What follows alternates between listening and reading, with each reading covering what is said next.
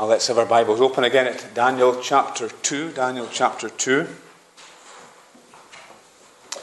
Sometimes it's hard to tell how people are coping with life. It's hard to tell on the surface at least. Some people outwardly seem to have it all together, but inwardly they're a bag of insecurities. And there are others who are able to come through the most difficult of circumstances and they have tremendous inner calm, inner poise. And if there was a man in all of Babylon who ought to have had security in himself, it surely was King Nebuchadnezzar. He was the emperor of this vast domain. He had people all around him who were ready to do whatever he wanted. Anybody who was a threat to Nebuchadnezzar could be liquidated. There was no problem in that. And yet, we see in this chapter that he is plagued with all kinds of fears and insecurities. And on the other hand, there is a young man, Daniel, probably 18 or 19 only at this stage. And he's a captive. He's away from home. And we see him under threat of execution at this point. And yet, we observe that throughout he displays the most amazing peace and calm. And we're going to explore this chapter, and we want under God to find out something of the secret of Daniel's calm and poise. Because like Daniel, as we said at the outset of these studies in Daniel, like Daniel, we are called to sing the Lord's song in a strange land. Our calling as believers is to be consistent in a culture that resists and opposes Christianity in so many different ways.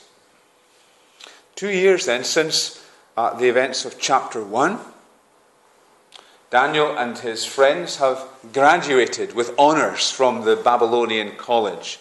It's notable that we only have 4 young men mentioned. Now, presumably, there were many others who could have stood like these men did. But only 4 are mentioned in these early chapters. And it's a reminder to us straight away that it doesn't really matter, does it, how many stand with you on the truth. You and I are called and are accountable to God to stand, regardless of whether there be few or there be many who will stand with us. There were 4 who stood for God in Babylon, 4 that we're told of at least, 4 who were prominent in their steadfastness for the Lord. Let's look then at this remarkable chapter and look at just the insecurity of the unbeliever and the security of the believer, and then the certainty of the triumph of the Rock of Ages. The insecurity of the unbeliever. Robert Browning, the poet, has a poem that Sinclair Ferguson used to like to quote in Westminster, which talked about the fact that even when we resist God and say that we don't believe in God, there is something within us which is vulnerable to the reminders of God all around us. It's from the poem Bishop Blaugram's Apology. And it goes like this: just when we're safest, there's a sunset touch, a fancy from a flower bell, someone's death, a chorus ending from Euripides, and that's enough for 50 hopes and fears as old and new at once as nature's self, to rap and knock and enter in our soul the grand perhaps, just perhaps, there is a God. Yes. Nebuchadnezzar is hearing the rapping on his heart in this chapter. Despite all the bluster and the outward confidence of the atheist, or the one who rejects Jesus as the only God, there is always, even with powerful men like Nebuchadnezzar, an inner insecurity. And his inner fears took shape in dreams that haunted him. It's not unusual to have bad dreams when you're being stressed in the workplace. All of us are familiar with that kind of thing too. Sometimes you remember them, sometimes you don't remember them. But what's going on during the day is often reflected in what we dream of at night. The historians tell us that even at this early stage in Nebuchadnezzar's reign, he was getting opposition. He had great plans for expanding the empire, and there was some opposition to him. So he was probably testing out people all the time. He was finding out, in someone else's words, who is one of us. Yeah? And he would have his spies all through the empire, seeing where people's real loyalty lay. So there was this stress in which he was living. And we can understand as well why he felt so insecure, because the things that he was building his life on, are things that are not going to last. He had wanted to achieve a place in history, and he has done. He wanted to have a people who would worship him. He wanted to subjugate many nations. He wanted to beautify Babylon so that it would go down in history, and he did that. The Hanging Gardens of Babylon are known as one of the wonders of the ancient world. But every one of these things, power, fame, influence, great building projects, they all pass away. They don't last. They're like desert mirages. Closer you get to them, they just vanish like vapor. Nebuchadnezzar has got his own counterpart, I suppose, in terms of being insecure in the celebrities that fill the magazines, provide journalists with their fodder, and they are terribly insecure people. They have their bodyguards, they have their well-paid lawyers ready to litigate at the least threat to their reputation. But you don't need to be a celebrity to have this kind of insecurity. You simply need to live in denial that there is a God to whom you are responsible. And I think it's very interesting that the point at which Nebuchadnezzar goes flying off into a rage is the point at which his counselors, his magicians, speak about wisdom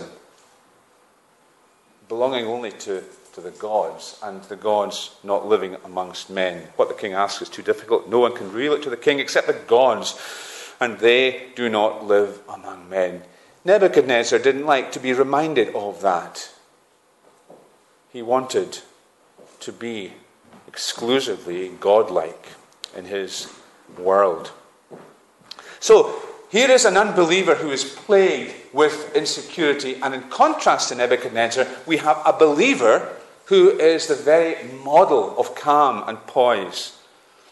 Notice, first of all, that God's sovereignty is at work, even in this incident, bringing Daniel to the fore.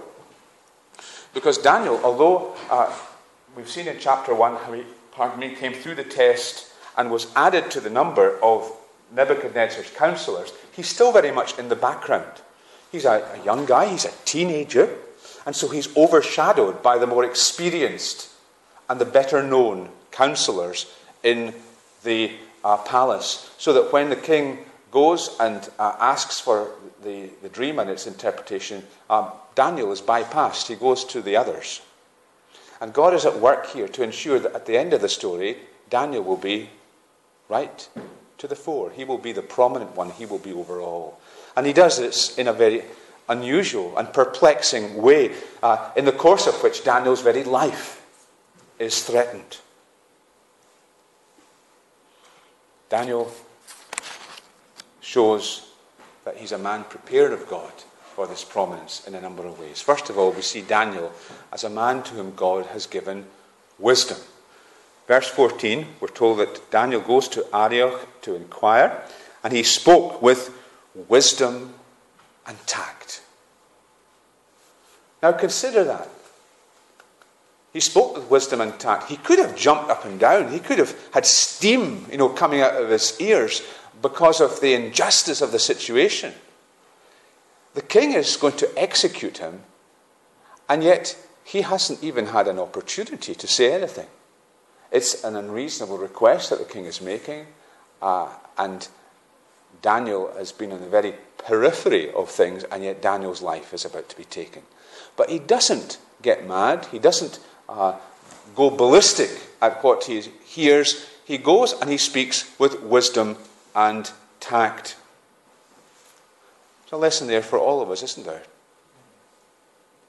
If we walk by the Spirit, let us keep in step by the Spirit. If we're going to do God's work, let's do God's work in God's way.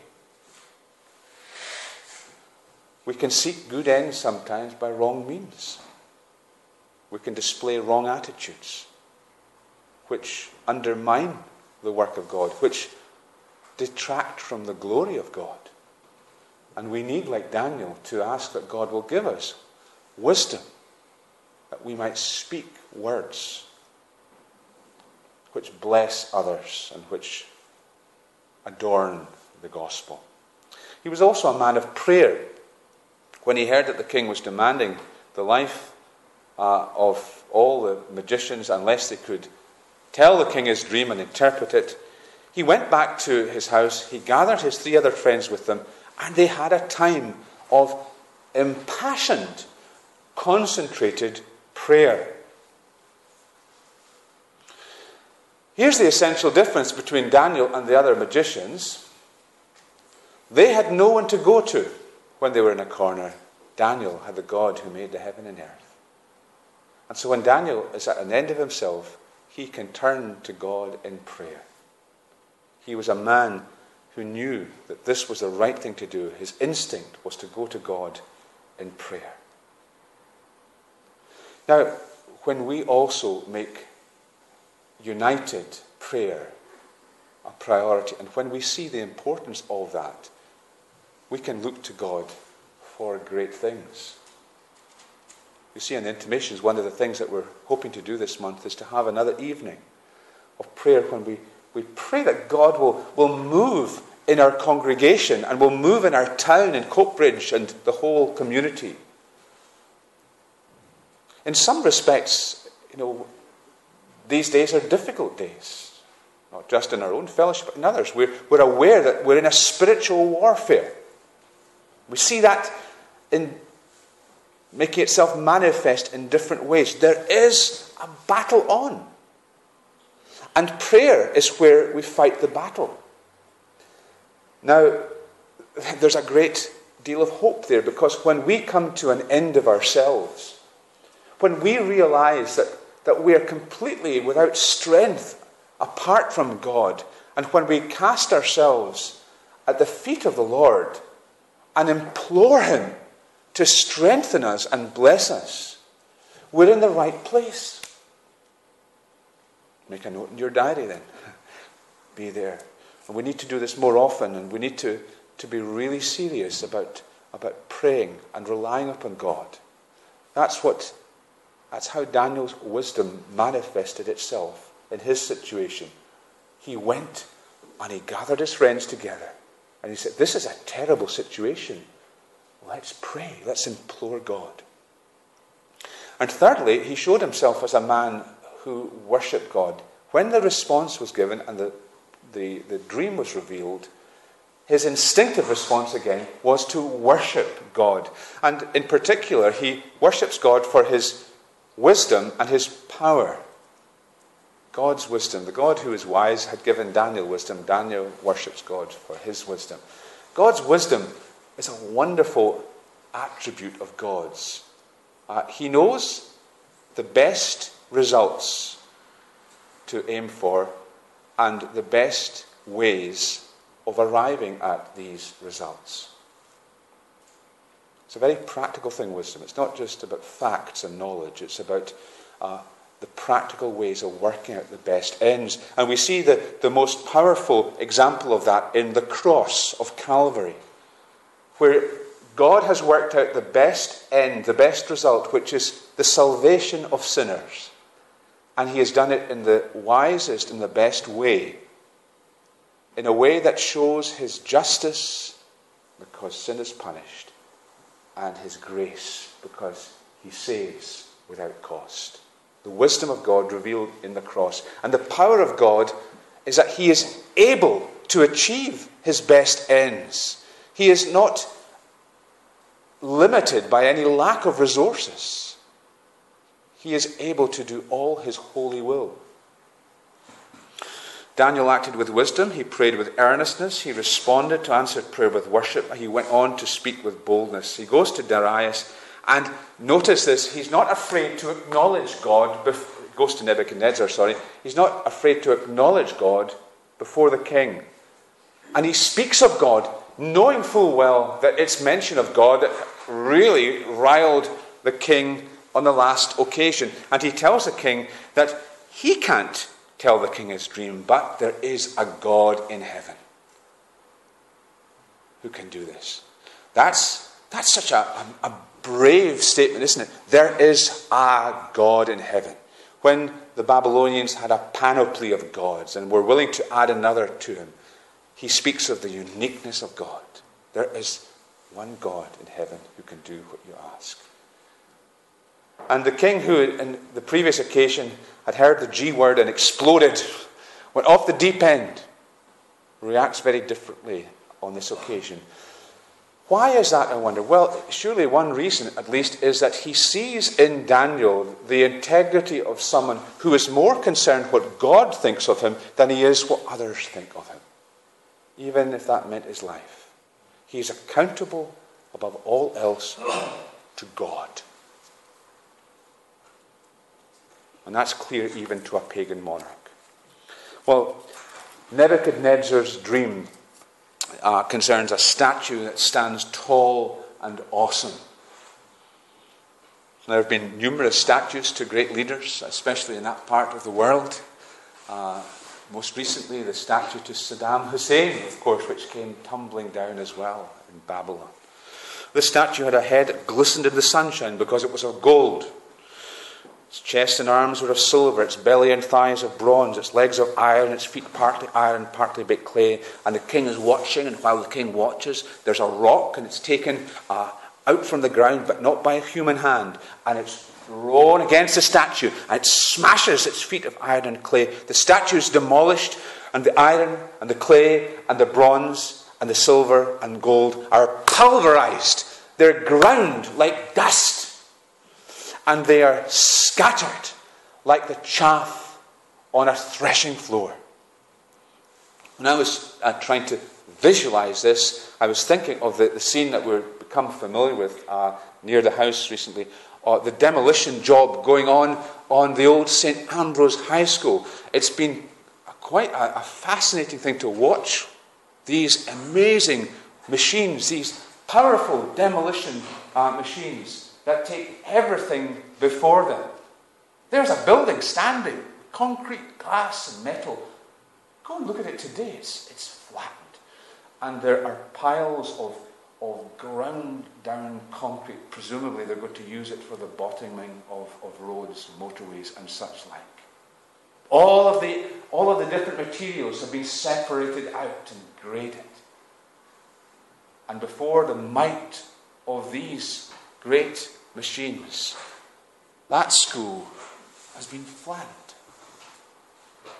All we're left with, piles of dust and leveled ground.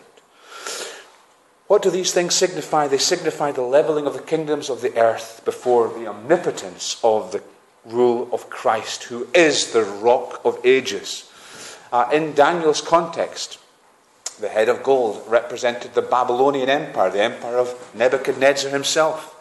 The one that would take over from it was the empire of the Medes and the Persians that would replace the Babylonian empire. Then there was the Greek empire, the empire of Alexander the Great. He had an empire that was greater than any other. It extended right as far east. He came, the story goes, he came to the banks of the Indus River, and he wept aloud because there were no more worlds to conquer. And then the last empire that's mentioned is the empire of iron. Roman Empire, might of the Romans, their iron discipline, took everything before them. And yet a divided empire eventually, one that would divide. And all of these empires brought down by a rock. And the rock represents the kingdom that God sets up and that brings all other kingdoms to an end. And it's one that will last forever. Christ, the rock, is mightier by far than all. Now, a great deal of time spent on working out when this kingdom comes in. But notice that we're told in verse 44, it's in the time of these kings that the kingdom of God is set up. So God's kingdom is present even in Daniel's own day. And it is revealed in the coming of the Lord Jesus Christ. And it goes on and it is growing in our day. And it is leveling the kingdoms of this world before it as it grows. Nothing will stand before the kingdom of our God. Whether it's the communist kingdom, the Soviet Empire, or the empire of Red China, or the empire of Saddam Hussein. Whatever it is, Psalm 1 that we sang reminds us, the wicked will not stand upon the judgment day, but they will be like the chaff which the wind blows clean away. The testimony to the sovereignty of God, one true king. He rules over all and he demands the loyalty of all. And here's an earthly king, and he can only acknowledge the reality of that. Surely your God is the God of gods and the Lord of kings and the revealer of mysteries, for you were able to reveal this mystery. What a scene! Daniel before this powerful king.